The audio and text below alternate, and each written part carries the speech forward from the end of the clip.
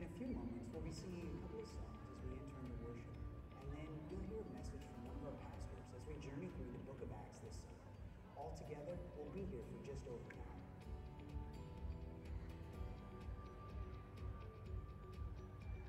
Here at Overlake, we believe the connection is everything. We would love for you to connect with those sitting around you in the service and in the hallway afterwards.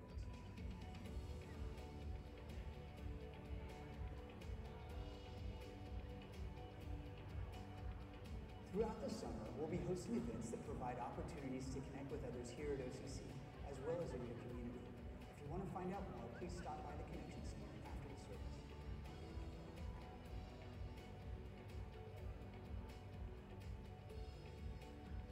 If today is your first time with us, welcome. We are so glad you're here. If you have any questions or need any information, please swing by the Connection Center in the hallway after the service. There you will find friendly people and a delicious gift waiting for you.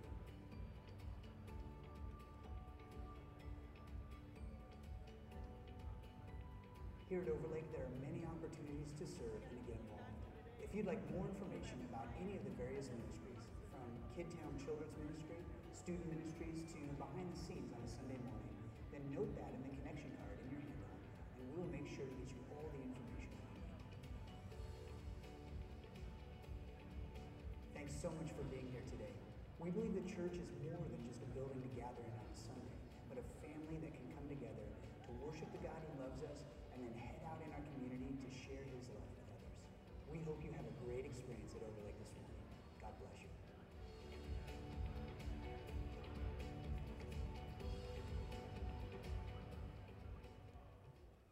Good morning, Overlake. My name is Jessica. I'm the worship pastor here. Welcome to our International Sunday celebration. We are going to worship Jesus together.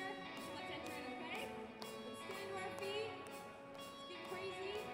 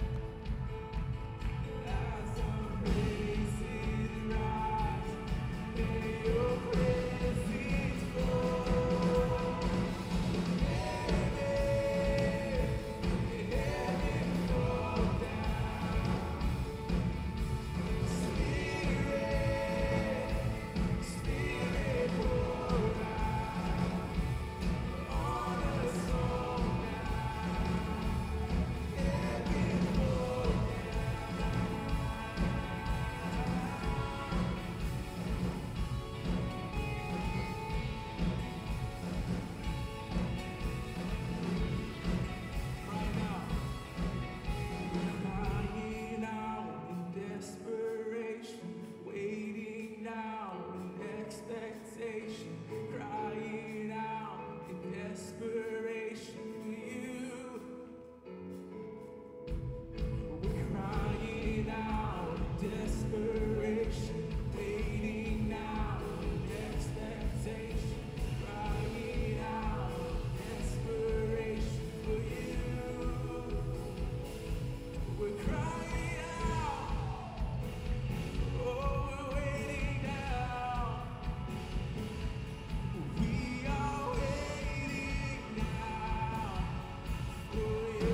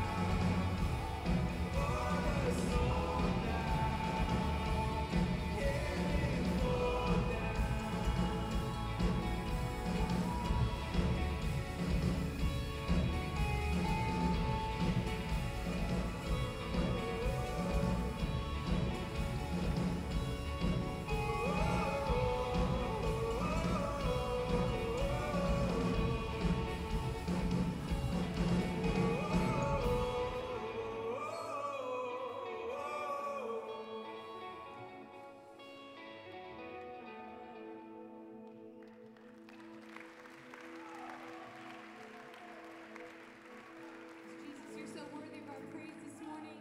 We want to lift your name high, lift high the name of Jesus. Jesus, may your name be on our tongues this morning. May we focus our hearts on you and worship you, Jesus. You are worthy, you are worthy, you are mighty, you are strong, you are faithful. God, we've come here this morning to worship you and you alone. We focus everything on you and giving all of ourselves to you this morning.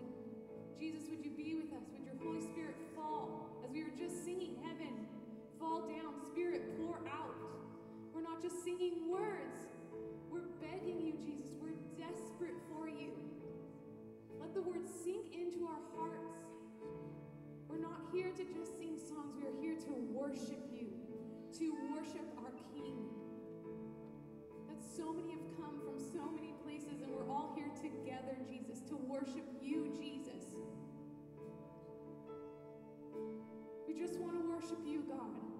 If everyone in this room can just focus on you, Lord, committing their hearts to you, Jesus, that this time, this moment is to worship you, Lord. To thank you for the good things you've done in our lives.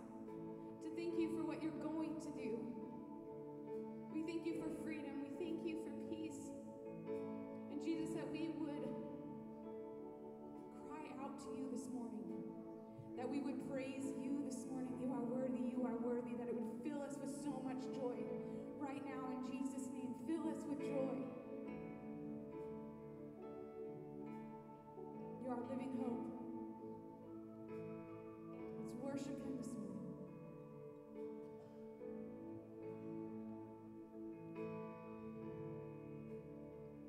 How great the chasm that lay between us, how high the mountain I could not climb.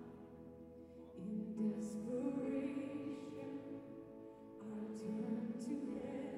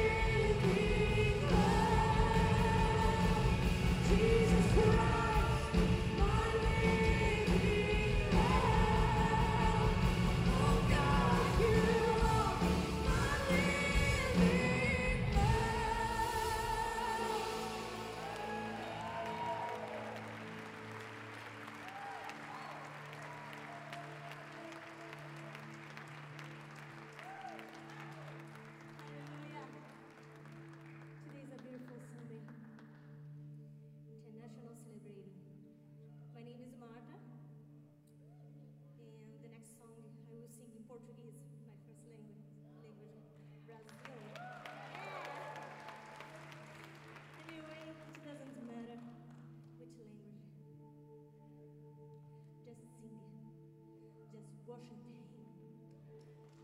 Worship Him. You can do a beautiful part for Him. Okay? Let's go. Let's sing together.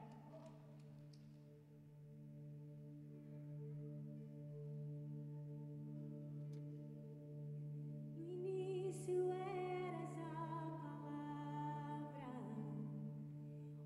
com Deus Altíssimo, o mistério de tua glória, Cristo em ti se revelou. Ó, quão lindo esse nome, ó, quão lindo esse nome é, o nome de Jesus, meu Rei. Ó, quão lindo esse nome é, maior que tudo Ele é. Ó, quão lindo esse nome é, nome de Jesus.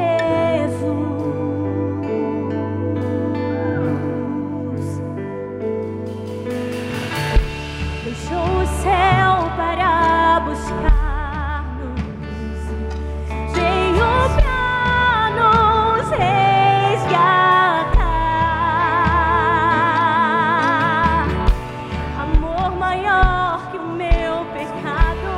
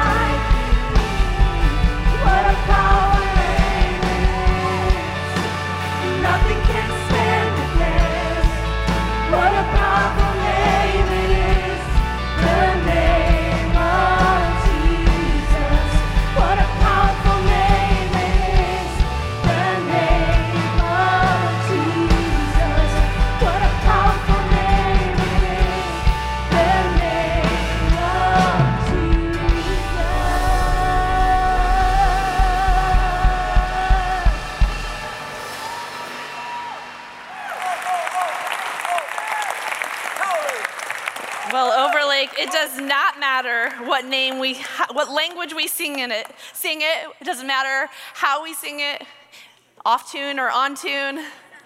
It is a beautiful name. It is a powerful name. It is worthy of our worship. You can go ahead and take a seat. My name's Neely. I'm one of the pastors here. I work with the students and the young adults here. And you know what? I'm feeling pretty good because already this summer I have done 2 summer camps. 2. That's crazy. One with 160 middle schoolers. You are right. That is a lot of middle schoolers. And one with 155 high school students. So you can basically say that I'm living my best life. I mean, it's my best exhausted life, but it's my best life. Actually, I have a before and after. Check this out. Before camp, after camp, you know? Still my best, you know? So if I just fall asleep in my own message, you'll know why. You'll know why. Today we're continuing this series on the book of Acts. And Acts is one of my favorite books of the Bible. I love it because it shows how Jesus' life and teaching became a movement, became the church. And so what we get this really clear idea of what we're supposed to look like today, what the church should look like. Today we're also celebrating International Sunday at Overlake, and we are celebrating that there are 43 countries represented in our church family. That's amazing. Over 47 languages spoken. And I just want to start by saying, you belong here. This is your home. This is your family. As much as I belong here, you do too. And you know why? Because of the book of Acts. Right? We're living out the book of Acts. Acts tells us that every nation, every tongue will declare as one body that Jesus alone is the name that saves. So this is Acts.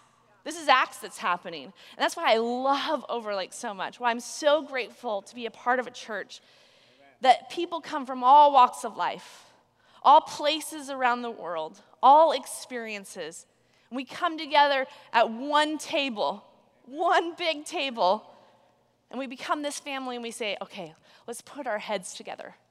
How do we bring the kingdom of heaven to earth? Man, that's beautiful. I don't know anything better than that. So I love you, Overlake. I'm so glad to be here and so glad to celebrate this. Amen. Last week, Pastor Gary walked us through Acts 3, the story of the crippled man who asked for money and found healing and wholeness, right? He asked for money, he had a problem, and the disciples had a solution. Today we're going to pick up in Acts 4 where Peter and John, after they heal this man, they preach the name and power of Jesus, and 5,000 people get saved. Wow. 5,000 in one moment get saved. And what happens next? Peter and John are confronted and persecuted. They have this amazing experience where they experience the power of Jesus, and then right after that, they experience the power of the world. And sometimes immediately after we have one of our greatest victories, what we find is we're met with challenges and heartache and disappointment and people coming against us. And that's exactly what Peter and John are about ready to experience. They're brought before the rulers and the elders and the teachers of the law, and they're asked, by whose name do you heal? By whose name do you preach? And that's where we're going to pick up. We're going to pick up in verse 8, and you can follow along on the screen or in your outline. This is what it says in Acts. Then Peter, filled with the Holy Spirit, said to them, rulers and elders of our people, are we being questioned today because we've done a good deed for a crippled man? Do you want to know how he was healed? Let me clearly state to all of you and to all the people of Israel that he was healed by the powerful name of Jesus Christ the Nazarene, the man you crucified, but whom God raised from the dead. For Jesus is the one referred to in scriptures where it says, the stone that you builders rejected has now become the cornerstone. There is salvation in no one else. God has given no other name under heaven by which we must be saved. The members of the council were amazed when they saw the boldness of Peter and John, for they could see that they were ordinary men with no special training in the scriptures. They also recognized them as men who had been with Jesus. But since they could see the man who had been healed standing right among them, there was nothing the council could say. So they ordered Peter and John out of the council chamber and conferred among themselves. And the first outline you can fill in on your outline there is Peter and John were ordinary people who had been with Jesus. Now, Pastor Gary pointed out this line last week, but I kind of want to camp here for a little bit because I think this is actually really important for us to get a hold of.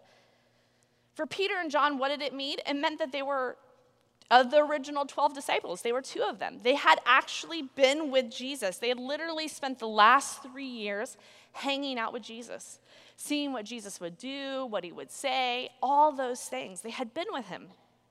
And the elders and the rulers, they say, look, the most distinguishing thing, the thing that stands out most about you is who you've been with. Is who you've been with. Now, maybe some of you've noticed this happen to you, but like you hang out with a group of people or you find a new friend and you start to pick up their mannerisms, right? You start to become a little bit more like them.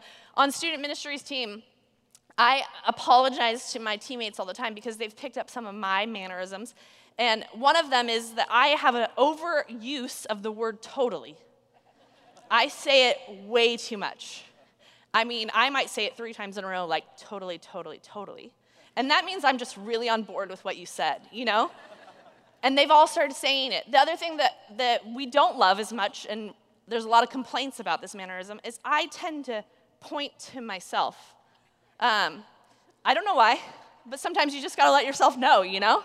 And they all started pointing to themselves. And so I feel bad about it, but it's what happens when you hang out with me, I guess. But maybe you move to another part of the country and you find yourself picking up an accent. Or maybe you moved around the world and you find yourself picking up another culture. The people we surround ourselves with shape us. And that happened to Jesus' disciples. They became a little bit like Jesus. Peter and John lived a certain way. They behaved a certain way because they had been with Jesus. It changed the decisions they made, the words they spoke, everything, their entire being.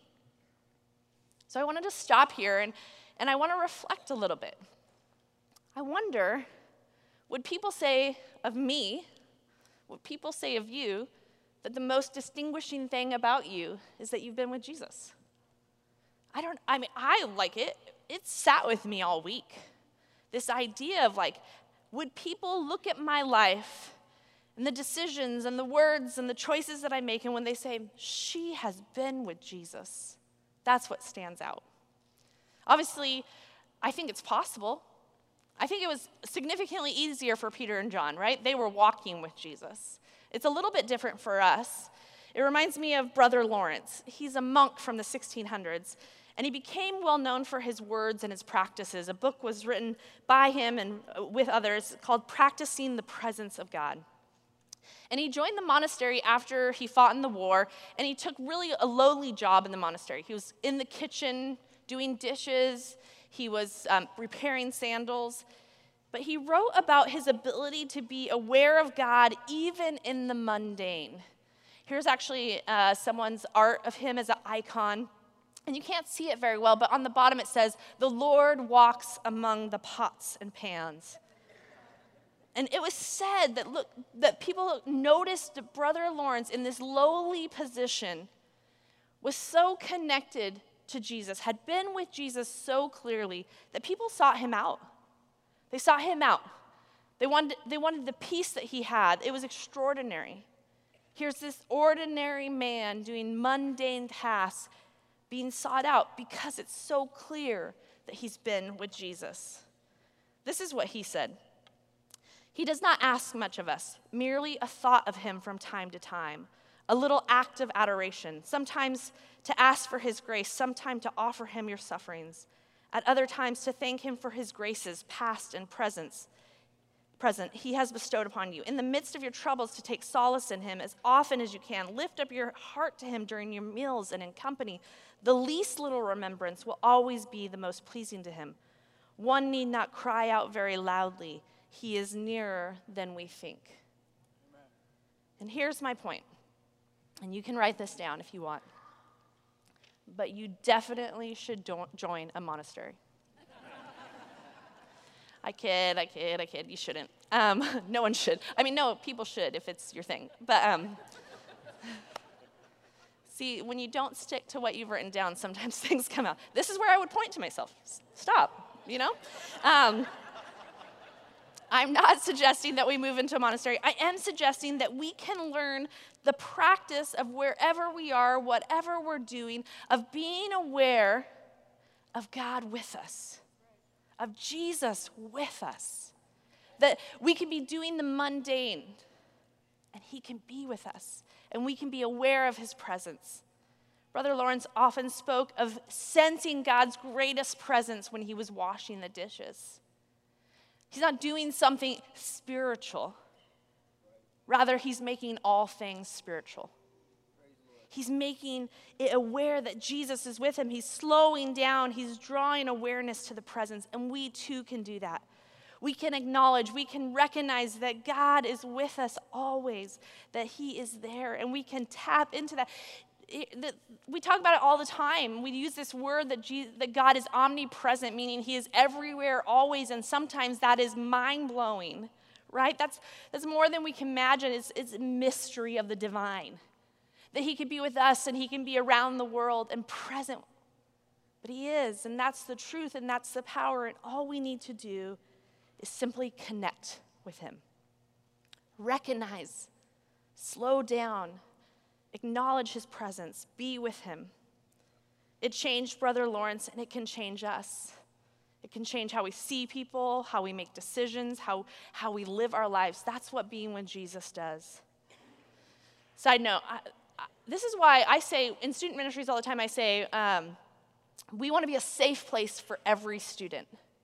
And I feel this so passionately that I want every student, I don't care where you come from, what you bring with you, I want every student here at church. Because here's what I believe. If we push students as close as possible to Jesus, he is going to change their lives and transform it. I don't have to do it. We don't have to do it. It's merely going, look, Jesus, the one who loves you, who created you, get as close as possible, and your life will be different. And that's why I believe in it. That's my job. That we just push people towards Jesus. So let's continue on with our story. Let's see what happens when Peter and John keep going on in this story. It picks up in verse 16. What should we do with these men? They asked each other. We can't deny that they have performed a miraculous sign, and everybody in Jerusalem knows about it. But to keep them from spreading their propaganda any further, we must warn them not to speak to anyone in Jesus' name. So they called the apostles back in and commanded them never again to speak or teach in the name of Jesus. But Peter and John replied, do you think God wants us to obey you rather than him? We cannot stop telling about everything we have seen and heard. So pause right here. Peter and John, they respond with this question, should we obey you rather than God? Should we choose what is easy or should we choose what is right? And people who have been with Jesus, this is the next fill-in, choose to do what is right over easy. And I want to just clarify really, because this is super important. We don't choose to do what is right and easy so that Jesus is with us. We choose right over easy because we've been with Jesus. It's different. But Peter and John, they know the consequence. They know the consequence of obeying God rather than men. They know. They know it could lead to jail. It could lead to the loss of their life. Yet they have decided, because they've been with Jesus, they're going to choose to do what is right. Right over easy every time. Some areas of our lives, we have opportunities all the time to choose right over easy. All the time. To choose the easy, the convenient. For example, this week I went to the dentist. Oh, man. We could pray right now and I'd be ready, to respond. My dentist wants to tell me that it is right to floss my teeth every night. They take so much joy in telling me that. I'm like, I think I heard you the first few times, I'm like, this is what my messages must sound like on repeat, like floss. I get it, it's right. But when you've had a long day and I'm supposed to wash my face, moisturize my face, brush my teeth, and floss them, okay, might skip it, I might skip it all. Did you see my before and after? Like, I don't got time for that stuff. Right over easy. Or I think about this time in high school, choosing right over easy. I had just become a Christian. I just started following Jesus. And I was coming out of I was a classic 90s teenager, so coming out of the punk rock movement. Any punk rock fans? Yeah? No? Yeah, all right. Nirvana, But there was this punk rock band coming to town that I loved. No one knew them, and I'm going to tell you their name, and you'll probably pray for me, but their name was Coffin Break. They were very cool, very edgy, but I knew my parents would not approve of me going to this concert. So I told them I was working inventory at the mall. That's what you do. So I went to the concert, got in my bed at night, and I was like, the Holy Spirit just started whispering, that's not what you want to do. That's not who you are. You chose easy. And I could not sleep. And I was tossing and turning. I was watching the clock, waiting for it to be an early enough time for me to go wake my parents up and apologize. So finally I get up in the morning, 5:30, I walk into my dad's room, I knock on the door. Dad, hey, I'm super sorry. I need to tell you the truth. I wasn't working inventory. I went to a punk rock show. And he's like, yeah, I know. Go to bed. What? Are you kidding me? So sometimes even choosing easy doesn't matter. It still has a consequence. It still backfires on us. It reminds me of another moment in high school when I was a senior in high school and I was asked my teacher, could I walk to my locker during class? And she said, go ahead. And so as I was walking, there were two other students in the hallway. One was a white young high school boy. The other was an African-American boy. And we were walking and you could kind of feel the tension in the hallway. And as we're walking, I was I didn't know, I felt uncomfortable, but suddenly the white kid turns and he says, go back to Africa. And I remember thinking in my feeling that was wrong and I should do something. But I did what was easy and I walked away and got out of there as fast as I could. And it's kind of sat with me for a while. I chose silence when I could have spoken up. And now years later, I'm a mother of an Ethiopian American. And I wonder who will stand up for her. Who won't be quiet? Who will choose what is right? Who will confront the hate and racism? We cannot be silent. We must choose to do what is right. See, it's not always easy to choose right, but it is always right to choose right. Amen. And people who have been with Jesus know that.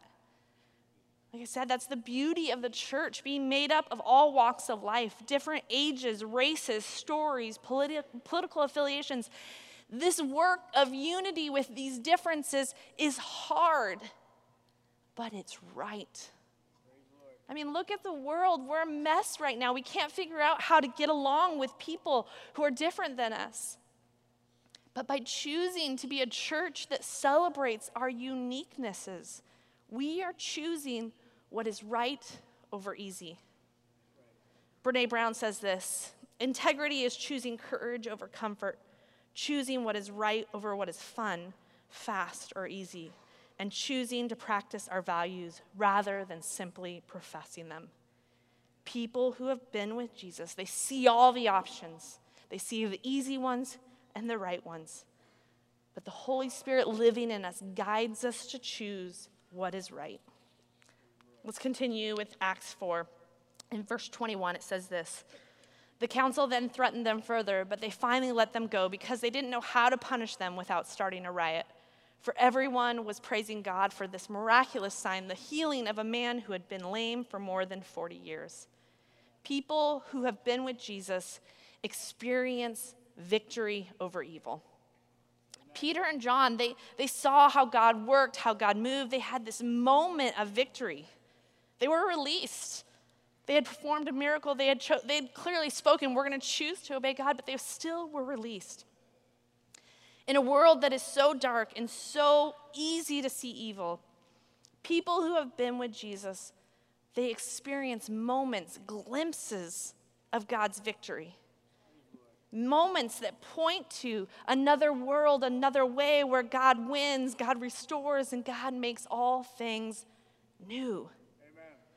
Moments where relationships are reconciled, families restored. These are victories, glimpses of what God has planned all along. And here's the deal. Peter and John, I want you to understand this. They still end up in jail. They actually both still end up as martyrs because they still were willing to choose right over easy. And I don't want to simply imply that if you always choose what is right, you will avoid suffering, because that's just not true. That's just not true. But you will have moments of victory. You will, and those moments of victory, you will cling to them because they will give you hope in the middle of the suffering. They will give you courage to press on in the middle of it. See, we'll have moments of victory in this world, and we will also have moments where we're like, God, what are you up to? What are you doing? But that's why we cling to those moments, those victories, because they give us a glimpse of what is yet to come. So Peter and John, they choose right over easy. They experience victory. And finally, this is the last point. It leads them to proclaim the good news with boldness. When Peter and John were released, they went to the other believers. They reported what happened. The people worshiped. They celebrated. And they asked God, can we experience more of this? And this is what verse 31 says. After this prayer, the meeting place shook, and they were filled with the Holy Spirit. And then they preached the word of God with boldness. Feels a little remnants of Pentecost, right? People praying together. The Spirit shows up. The word is preached. People are changed. And maybe there's a connection between a bold prayer life and living boldly.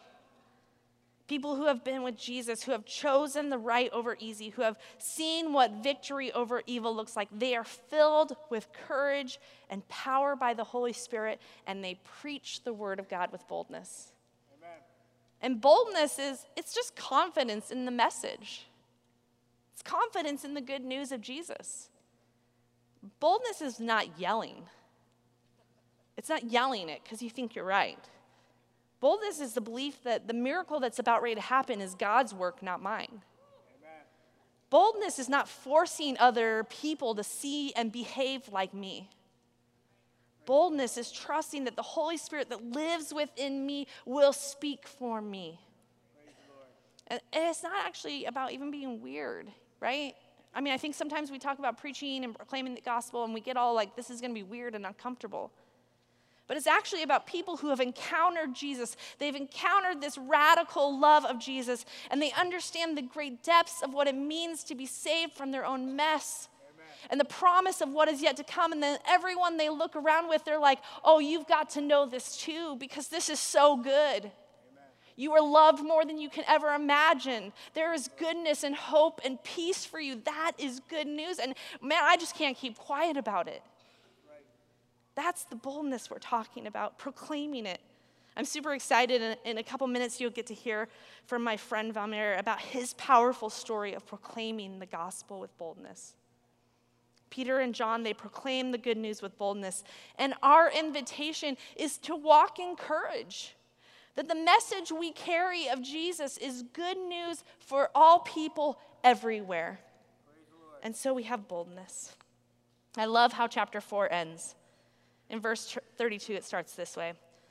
All the believers were united in heart and mind, and they felt what they had owned was not their own, so they shared everything they had. The apostles testified powerfully to the resurrection of the Lord Jesus, and God's great blessing was upon them. There was no needy among them, because those who owned land or houses would sell them and bring the money to the apostles to give to those in need. What we see in the first chapters of Acts is the birth of the church by the Holy Spirit, alongside partnership with those who are willing to say, look, we want to be with Jesus. We want to choose what is right.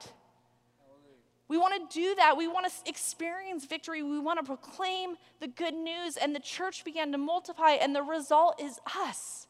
Amen. Isn't that amazing that this moment right here is all the way leading to us right here? Because a few people we're willing to say, yes, we'll proclaim the good news with boldness. And our invitation is to follow in the footsteps of Peter and John, to be people who practice being with Jesus, who look for moments of victory over evil, who proclaim the good news of Jesus, and who partner with God to continue to grow and sustain his church. We're going to pray and we're going to worship together, and my hope is that you would take advantage of this moment to connect with Jesus, who is here. Promises that where we gather, he's with us. Would you, while we're singing, connect with him? And by connecting, would you be filled with courage and boldness to live lives like Peter and John? Why don't you join me in standing and let's pray together.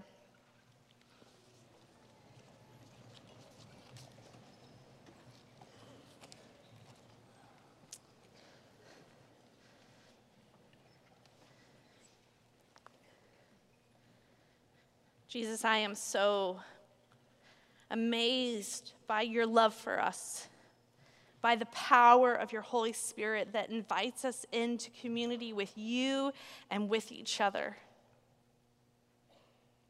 God, that we can be with you and you can fill us with courage. God, you can help us see ways in which we can participate and partner in what you're doing in this world. Would you fill us, God? Would you fill us with courage? Would you fill us with boldness? God, would you give us the conviction to choose what is right over easy? God, may we be people who our community looks at and says, they have been with Jesus. In Jesus' name, amen.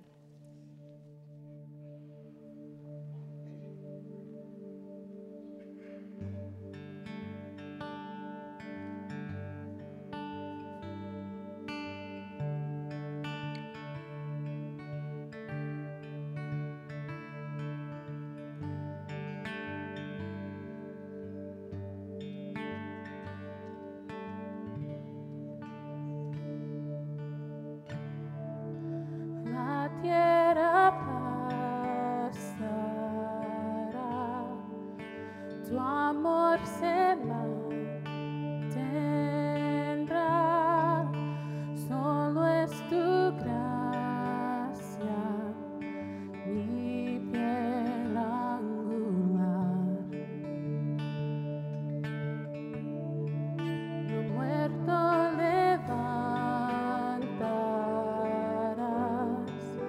tú siempre brillarás, la oscuridad no prevalecerá.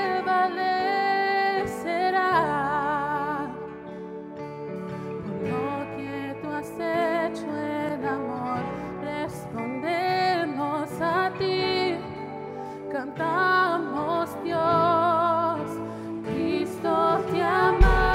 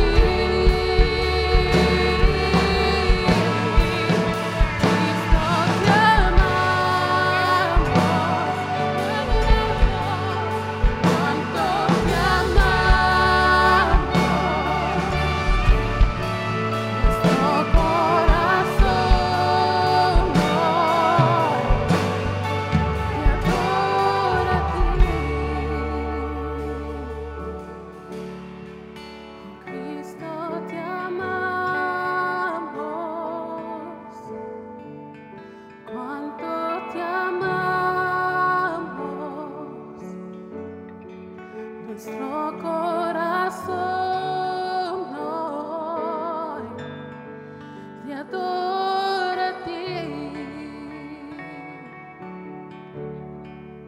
Jesus, we love you. Oh, how we love you.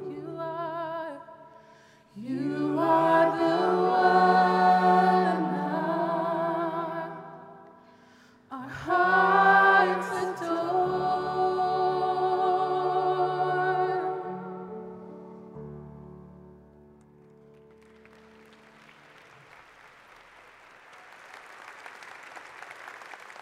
What a sweet, sweet morning together. Please be seated. We're going to continue on in our worship through the giving of our gifts, our tithes, and our offerings. I want to draw your attention to the card. And if you are a new guest with us, we want to say welcome. Thank you for being here. And we would encourage you to fill it out. Instead of putting it into the bucket, as others might do, take it out to the Connection Center right here outside, and we have a gift we'd like to give you this morning. So as the ushers are coming forward, I want to invite one of our ministry partners, Valmir. Come on up, Valmir. Grab the microphone. You're going to get a chance to hear from him like you did a week ago with Carly. And so, Valmir, we're looking forward to hearing from you, and thanks for partnering with us around the world and with soccer. So why don't you share? Thank you. Bom dia, Overlake. Good morning, Overlake. Wow. My name is Valmir Soares, and I'm so happy to be here this morning. And I love Jesus. You love Jesus? I can tell you I love Jesus. But it wasn't that way before. So I'm from Brazil, and I was born in the big favela in Brazil. And my parents, on the past, they belonged to a different religion. It was a syncretic Afro-Brazilian religion, Spiritism, that basically is a demon's worship. So with 8 years old, I was already involved with drugs, alcohol. So I don't know how many of you have 8 years old boy, but can you imagine 8 years old boy full of alcohol and drugs in their bodies? So there was myself, full of angry, and in my neighborhood, so dangerous, controlled by the drug dealers. All the people always says like this: nobody can come out of this community and be successful in their lives. So they are gonna live here, grow here, be involved with the drugs, and or go to jail or be killed. So that was my neighborhood. I didn't know Jesus, so my choices was always poor choices. Until my 10 years old, I didn't have any soccer shoes to play, just playing barefoot. But the Lord had plans for my life. And then I started playing when I was 13 years old in a team. So with 14 years old, I left my home and I went to the south of Brazil to play for a team. With 16 years old, I got my first professional contract to play professional soccer, and I was so glad that everything that I've heard in the past, that nobody could be successful, that was destroyed in my life because now I was a professional soccer player. But even though I was a professional soccer player, I had my money, I had my salary, but I still was involved with drugs, alcohol, and I was thinking that was a good life, because I didn't know Jesus. When I was 21 years old, I got to know Jesus. And I love the book of Acts because the book of Acts we could call, not the book of Acts, Acts of the Apostles, but the Holy Spirit acts through the apostles, right? And when I met Jesus, a friend just told me like this: Valmir, you need to know your best friend. Just that. He didn't preach to me. He didn't say other words. Just, Valmir, you need to know your best friend. Until he showed me the Bible. He showed me John 15, and then I walked through the John 15, and I just realized that how powerful is the Holy Spirit. How powerful it is when we walk with Jesus. So I surrender my life to Jesus and say, Jesus, from now on until the rest of my life, I'll live my life to bear fruits to you, to point people to you, to love people and show how great is your love, how powerful is you, Lord. You know what happened? The board of the team called me and said, hey, we don't want a Christian in the team. I said, wow, that's impressive. And you know what? I was the captain of the team. So, yeah, the season was over. I was sold for another team. And that my faith just started to grow. I start to help people. I start to help churches. I start to help missionaries. So I use my testimony going to church and point people to Jesus. And my job is to say like this, Jesus is my friend, this is Jesus, now you can talk. And then I'll go. I live my life to do that. So, and then God brought me to Belgium to play. So, and then I was in Belgium playing first division team. I had a huge salary. And I have accomplished the dream of 95% of the Brazilians, to be a professional soccer player, playing the first division team. And I got 2 years contract in Belgium. But after 8 months, I was trying to connect my faith with my teammates, try to share my faith with them, and they didn't want to know. I cried every single night. In that time, I was dating my beautiful wife, Claudia, that is here. And I praise the Lord that she didn't participate of my old life at all. She grew up in the church. And she was in Brazil and I was in Belgium. And I called her and say, I'm going to give up. The Lord didn't call me to be a soccer player. He called me to preach the gospel. He called me to use my gifts, the talents that He gave to me, to bring people to Him. So I gave up my contract. I could be there. I could play. I could receive a lot of money. But I decided to come back. I talked to Jesus and say, Jesus, I know what you want because we are friends. And you wanted me to come back. You wanted me to bring people to you. So we come back. And together we started the mission department in our church in Brazil. Half of the church came to Christ through our ministry. I went to work in marketing. I became a marketing manager. And then I had a good salary again when we met Ambassadors. Football is a Christian soccer organization that uses soccer as a platform to discipleship, to evangelize, to plant church, to equip the church, to go out and preach the gospel. And then that happened in 2007. In 2010, we became members of Ambassadors. 2011, we became director of Ambassadors in Brazil. And you know what? I was probably in front of one of the cameras in the middle of the sanctuary down there in August 2011. And during the worship time, I was just crying. Just crying and crying and crying. Jesus talking to me in the Holy Spirit, filling my heart because I had a lot of doubts. I didn't know what to do. I knew that Jesus was calling me to be full-time in the ministry. But I had family. I had a good salary. And I had to give up everything. And Jesus just spoke to me. Don't be afraid. This is what the book of Acts is about. The Holy Spirit is with you, don't be afraid. Just keep walking. He will guide you.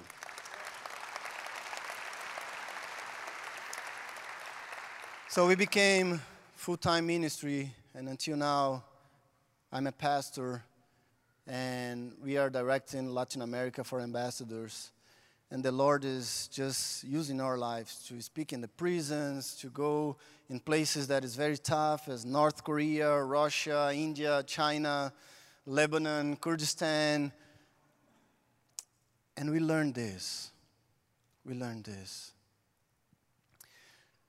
When we love Jesus, He put His breath on our lungs. And He put His Holy Spirit in us. And by the Holy Spirit, we can just walk. We just listen. And whatever He says, just do it. We don't need to think that much. You know, because if we think, the doubt comes in our hearts, right? But we don't need to think. We need to believe. We need to surrender. And this is what we do. We surrender our lives to Jesus and say, Jesus, use our lives. Use our lives. So He set me free from the devil. I'm free. I'm free. I have hope in my heart. We had so many stories, so many experiences. Preaching for 5,000 prisoners. In Russia, 75 people come to Christ. It's not because of us, but it's because of the Holy Spirit acting in our lives. And this is the encouragement we want to give to you this morning. I don't know how you came here. What is your status right now? Maybe you are in chains for something. It can be spiritually, it can be physically, emotionally. Maybe your relationships is broke. I don't know. But I know Jesus is here. The Holy Spirit is here. And He's powerful to set you free.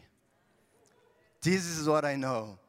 And if you want to experience how to be free in the name of Jesus, today is the day. Thank you so much for this opportunity. Yeah, thank you so much.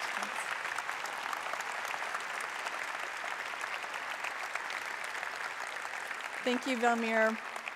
Mighty, mighty man of God. And if you want to have an opportunity to talk with him more, pause over by the Brazilian table out in the courtyard there. As we head out, we're going to be filled with tables of people from different nations that are here in our body. And so they have things to share with you about their country and their culture, so ask questions. And just so you know, your children got these little passports, so they're going to want to stay and go around and get their passports stamped. Last year, we had a lot of adults grab our extra passports, so we printed more for you this year. And I've heard that there's incredible food out there. So you want to pause and linger and sample from the nations. Why don't you guys go ahead and stand up? We're going to close out our time. I invite my friend Lawrence Lee up to the stage. He's one of our OCC members here. And as always, you guys, if your heart is touched and stirred off of Valmir's message, off of Pastor Neely's incredible message, you may want somebody to pray with. And there are people here that will do that. Just head up here on the second floor. There's someone there to greet you. And Lawrence is going to close us out. Go ahead, Thank you for having me. My name is Lawrence. I've been coming to OCC about 5 years, and I love the church, I love the worship, I love the people, and one of the ways that we connect with people is get involved. And my thing is the park party, so I serve others by cooking Korean barbecue, so those are good. So I encourage you to come out, and let us close in prayer. Let us pray. 사랑이 많으시고 전능하신 하나님 아버지 감사합니다. 오늘도 귀한 예배를 통해 하나님께 경배와 찬양과 영광을 돌릴 수 있게 해주시고 성령과 교제를 할 수 있게 해주시니 감사합니다. 우리 교회를 축복해 주시고 목사님들을 축복해 주시고 스태프를 축복해 주시고 우리 교인들을 축복해 주시고 우리의 커뮤니티를 축복해 주시기 바랍니다. 오늘 저희 교회는 인터내셔널 데이 셀러브레이션 하는 날입니다. 여러 민족들이 모여서 이 귀한 교회가 되어 하심을 감사합니다. 예수님의 몸이 되고 교회가 되는 우리 교인들의 모든 민족들을 이 시간에 기억해 주시고 축복해 주시기 바랍니다. 성령께서 각 나라를 이 시간 직접 찾아가 주셔서 각 나라를 축복해 주시고 불쌍한 영혼들의 이름을 불러 주셔서 그들이 주님 품 안에 돌아올 수 있게끔 주님께서 축복해 주시길 바랍니다. 우리들은 하나님의 축복과 은혜 안에서 예수님의 명령을 따라 세상 끝까지 복음을 전하는 일에 참석할 수 있게 저희들의 마음을 움직여 주시고 저희들의 손과 발이 되어 주옵소서. 예배 들어서 인터내셔널 데이 교제 시간을 가질 때 그 자리에 성령님께서 함께해 주시고 모든 민족 귀인들 형제 자매로 서로 성령님 안에서 교제하고 서로 축복하고 즐거워하는 시간을 나눌 수 있게끔 허락해 주시옵소서. As we go out, let Holy Spirit be with us, that in all that we do, that He will bless us, that we may do the right thing, not the easy. We pray in the name of Jesus Christ. Amen. We'll look forward to seeing you next week. See you outside.